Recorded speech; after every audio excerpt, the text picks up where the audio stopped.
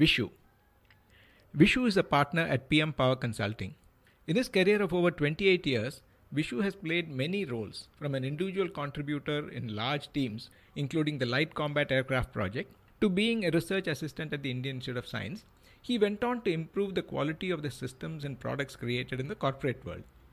As a management team member at Mindtree, he helped the company scale the processes as the organization grew from a few hundred to a few thousand employees. His other interests include homeopathy, in which he has a formal qualification, interpreting ancient wisdom in contemporary context, and, more recently, applying mindfulness practices to become more effective in everyday life. Welcome, Vishu. Thanks, Shiv. I don't think I did justice to introducing you. No, it was very good. I was surprised. Yeah. So if there is something that I missed out, yeah, please feel free to add. Yeah, that's perfectly fine. Okay. So the first curiosity question that I have is that with all these multiple interests, which are in fairly different areas, how do you like your career in IT? Okay, it's very interesting.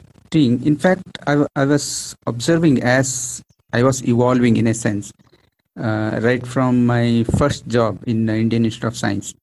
I always felt like there was two parallel paths running in my career or life. One was this professional life. Another one, I would say, my interest in trekking, mountaineering, a lot of nature related and music. Then those. Yeah, yoga, meditation, all these things. Then I started seeing that they are very interrelated. They are reinforcing each other in a sense. So I could draw from my other interests into the professional side. For example, in trekking, there is this concept of as a team, how do you make progress while trekking or mountaineering so that everybody makes progress? Because some people may be good at, some people may be lagging behind or struggling. So you can't just leave somebody and just go along. Sometimes I used to play a role of pathfinder, the front, figure out a way and then where to climb and how to make way. Sometimes go to the bottom of the queue or the last person so that I can bring everybody together. I saw a very similar thing even in a team context while running projects. Sometimes it's like I have to lead from the front. Sometimes I have to be supporting and carrying everybody from the back and allow somebody else to be situationally lead the whole team. So I could very clearly correlate this from some other part of my life into the professional life. So I saw them coexisting and mutually reinforcing actually. Very nice. I never thought of it that way. But yeah, I think this has also been a theme that I've heard you talk about in our many long years of association, which is learning from unusual sources. So since you do both trekking as well as in IT, I think you were able to find those mappings. Was there any other unusual source that you think would be useful for IT professionals to look up to or learn from? Yeah, another very big area I found very useful was say yoga, meditation, or dealing with mind basically. I saw that the more I am able to deal with myself, I was able to deal with people and situations in the work context much better. And that thought process actually started developing, and that's how this knowledge era paradigms where relating to software industry as a very mentally intensive activity, human intensive process, unlike dealing with objects and phenomena outside like in manufacturing or construction industries. That's where those thought processes influenced developing the mindful knowledge era paradigms and subsequently going further down into mindfulness, where managing outside by mastering inside kind of a concepts. Those things got influenced from the yoga meditation practices. So this is another big learning from some other area, applying it into professional area where I could see great help for personally for me, and I could see a lot of my teammates adopting that actually. Very nice. But I think in the context of this conversation, probably I think mindfulness may need its own separate conversation. It's a very elaborate subject. So you said that over the years you have learned many of these things and have also been applying it to your own practices. Can you share some incidents, maybe say early in your career, which in hindsight, or if you look at it now, based on what you know, you might have probably done differently, or maybe another situation which happened probably later in your career, which you handled very differently? Sure, very much actually, because one thing which very prominently strikes my mind was that while I was in Motorola, see, I had this kind of a, I would say, inferiority complex. I came from, say, public sector like ADA, and I used to look up these private sector people as, very jazzy and very hi-fi, and I used to feel very small actually. And I had a great fear, fear of failure, fear of making mistakes, fear of losing face, fear of criticism. So I used to be very ineffective in meetings or moment there is a group of people. When I'm alone, I used to be a super thinker, creative ideas, lot of things. But the moment I'm with people and meetings, I won't talk at all. Because fear is to take away 50% of my bandwidth, mental bandwidth. I was not able to come out of that, even though I knew that it was happening like that. Irrespective of any number of trainings and management coachings or attending great leadership programs, I was intellectually aware but was not able to bring it into practice. I used to say this, it's like learning swimming through correspondence course. I know all the theory, but pushed into water, I'm not able to swim. Then when I started practicing meditation and yoga, it dramatically changed. No more I have to intellectually think that I should not be afraid, I should be courageous, or I should just speak out, etc. It was not at all required. It was natural transformation. Then later, when I started reading the neuroscience research of how this changes in the brain and the hormones in the endocrine system, etc., I could relate that actually internal systems changed. That's a phenomenal transformation for myself. Wow. I don't know how much outside people would have observed that, but it was phenomenally a different change. Shift within myself. Yeah, again, as an outside or a distant outside observer, some of the roles that you've played are actually fairly tough roles, particularly the quality or the process or the operational business excellence kind of a role in a growing organization, where you need to visualize some outcomes which are not there, let's say today, but then achieve those through teams or people who don't directly report to you. So how do you handle such things? I think in many of even our software teams, we face these challenges where there is a one-line specification that you get, but unless you understand what exactly is needed or what you create, maybe consumed by somebody else to build a larger solution. In all these cases, when things are not directly in your control, how do you handle these? I think wonderful question, because I can relate it so much, especially when I joined Mindtree. Because it was a few hundreds of people when I joined. Then I was there till it became about 10,000 people organization. So it's a big growth story in that sense. That means many stages of growth and changes that would happen during that period. So I was heading quality, and the biggest challenge was to influence the change, because as a change agent, nobody reports to me in the organization other than my own team members in the quality function. But I am responsible and accountable to bring the quality dimension into the entire organization. So it's a kind of an influencing role. And I had great support from leaders like Ashok Sutta and Subrata Bakchi. I still remember my interview conversations. It was not an interview, it was actually very bidirectional discussion about what is the right way to set up this kind of function and what should be the role of my role as well as their role as leaders. So it was a very interesting conversation in the beginning. So I was supposed to be reporting to Ashok Sutta if that recruitment goes through. So one of the points I made to him was that I will be change agent, but he will be the change actor. That means quality, he needs to drive the quality through his line. And I also discussed about some protocols. For example, in a common meetings, he should not ask me a question about quality or process, but he should ask that question directly to his business heads, delivery heads, line managers.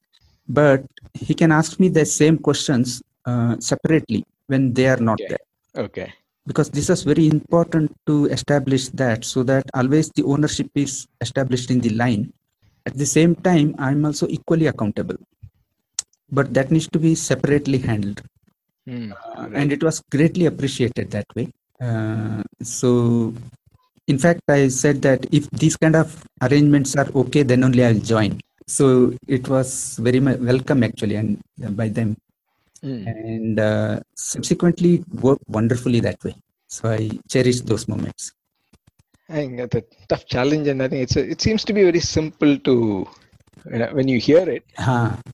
Saying that you do this, but then I guess this protocol of how things are handled in a team, in a group, as an organization, and individual roles, I think it's a good tip. Yeah, in fact, while implementing that, there were many challenges because many people in the line, they used to think that quality is my responsibility. But when Ashok Sutta would ask them, they would think, why are you asking me, kind of a and in the meeting, he won't ask me anything there. Yeah, I remember in one of my things when we were going for the ISO 9000, those days, the first time. Teams would say, do you want me to do the project or do you want me to do quality? Of course, quality at that time was associated with just documentation, not about the product quality of what is being developed. Yeah. So, do you have any, what was the toughest situation you had to face in your career? One of the toughest situations was when I went to Motorola Singapore on a technology transfer mission. Motorola Singapore was handling a complete product line on pagers and cell phones. And Motorola India was seen as a software center of excellence. Okay. So Motorola was trying to become more of a software-oriented company from a hardware company. Okay. So on that basis, actually, I went to Singapore and I was covering Japan, Korea, Singapore, China, because that sector was addressing these regions. And my role was I was supposed to bring the software excellence in all these centers. Okay. The biggest challenge was that there everybody from top to bottom were very hardware experts, manufacturing experts. Of course, business, they were very good in terms of sales, marketing, financial aspects, supply chain, all those areas. But when these products used to go to the field, like the Singapore Telecom or Thai Telecom, lot of issues used to get reported from the field. And when people classify the defect, they used to attribute to 80% of the defects are related to software. Okay. So it was a very big pressure on me, saying that I need to now bring down those software defects within 6 months. Then I had to explain them where the source of that problem was. I was able to analyze, but I was not able to communicate to them because it was not where they were looking at. It was very far away from, the effect versus the cause. Okay. I had to take many analogy. For example, see in hardware, they can fix it very easily in the next unit being manufactured because each one is a new build. Whereas software has already happened. It's the same code that keeps on going into the new units. They were not able to understand those differences. I used to take this analogy of hardware is body, software is soul. and hardware can change, but software continues to reincarnate. That struck them actually, because a lot of them Buddhists, and then I could show that problem was in marketing. It was not really in software, because marketing was pushing too many features into this product. Because comparing with some competition and trying to bring new features, not realizing the impact of the complexity in the software and the manufacturing line and the IT system to process that. Okay. And I took a set of engineers to Singapore Telecom and Thai Telecom and did an analysis that only 10% of the features are really used. Okay. So this 90% was adding to all the complexity. So then it became a big initiative called Complexity Reduction Program.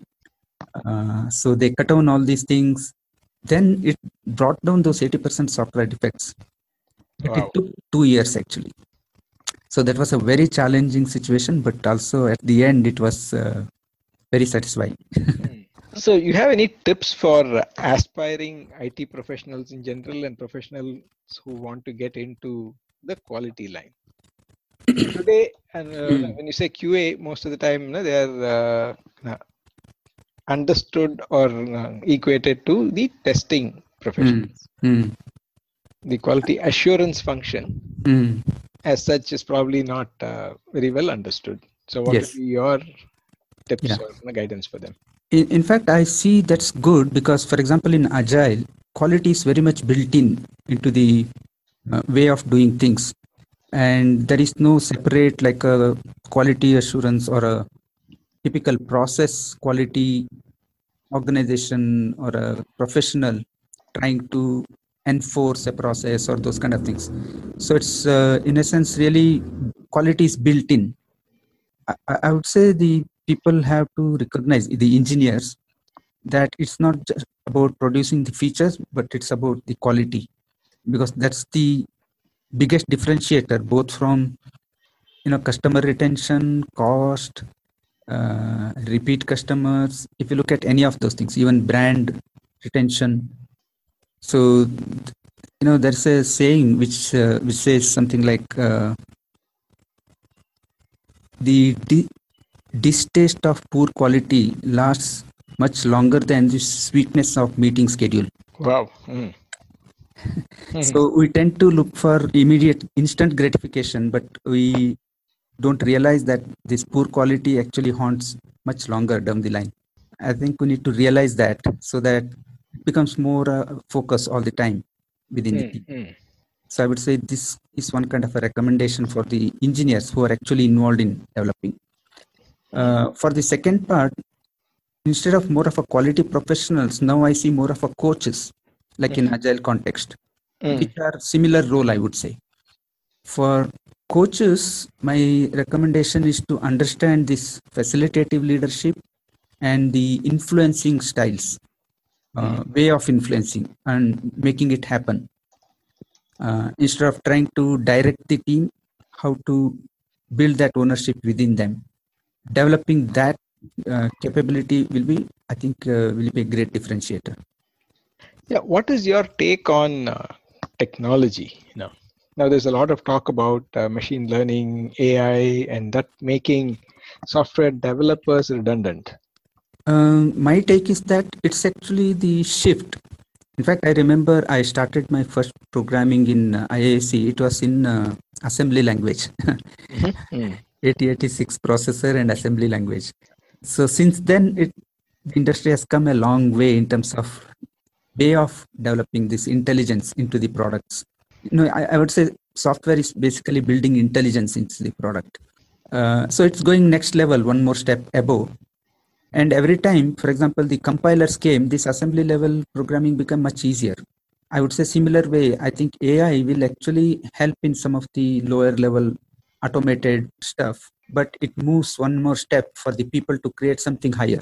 I think it's a shift instead of it's not just, everything losing. Yeah, Vishu, I think if we go on, I think we can go on for a very long time. Many things, so many interesting things, even though, again, as I said, we've known each other for a long time. Some of these are brilliant and absolutely new. I am also discovering. Thanks So for the questions, which were actually triggering the thoughts.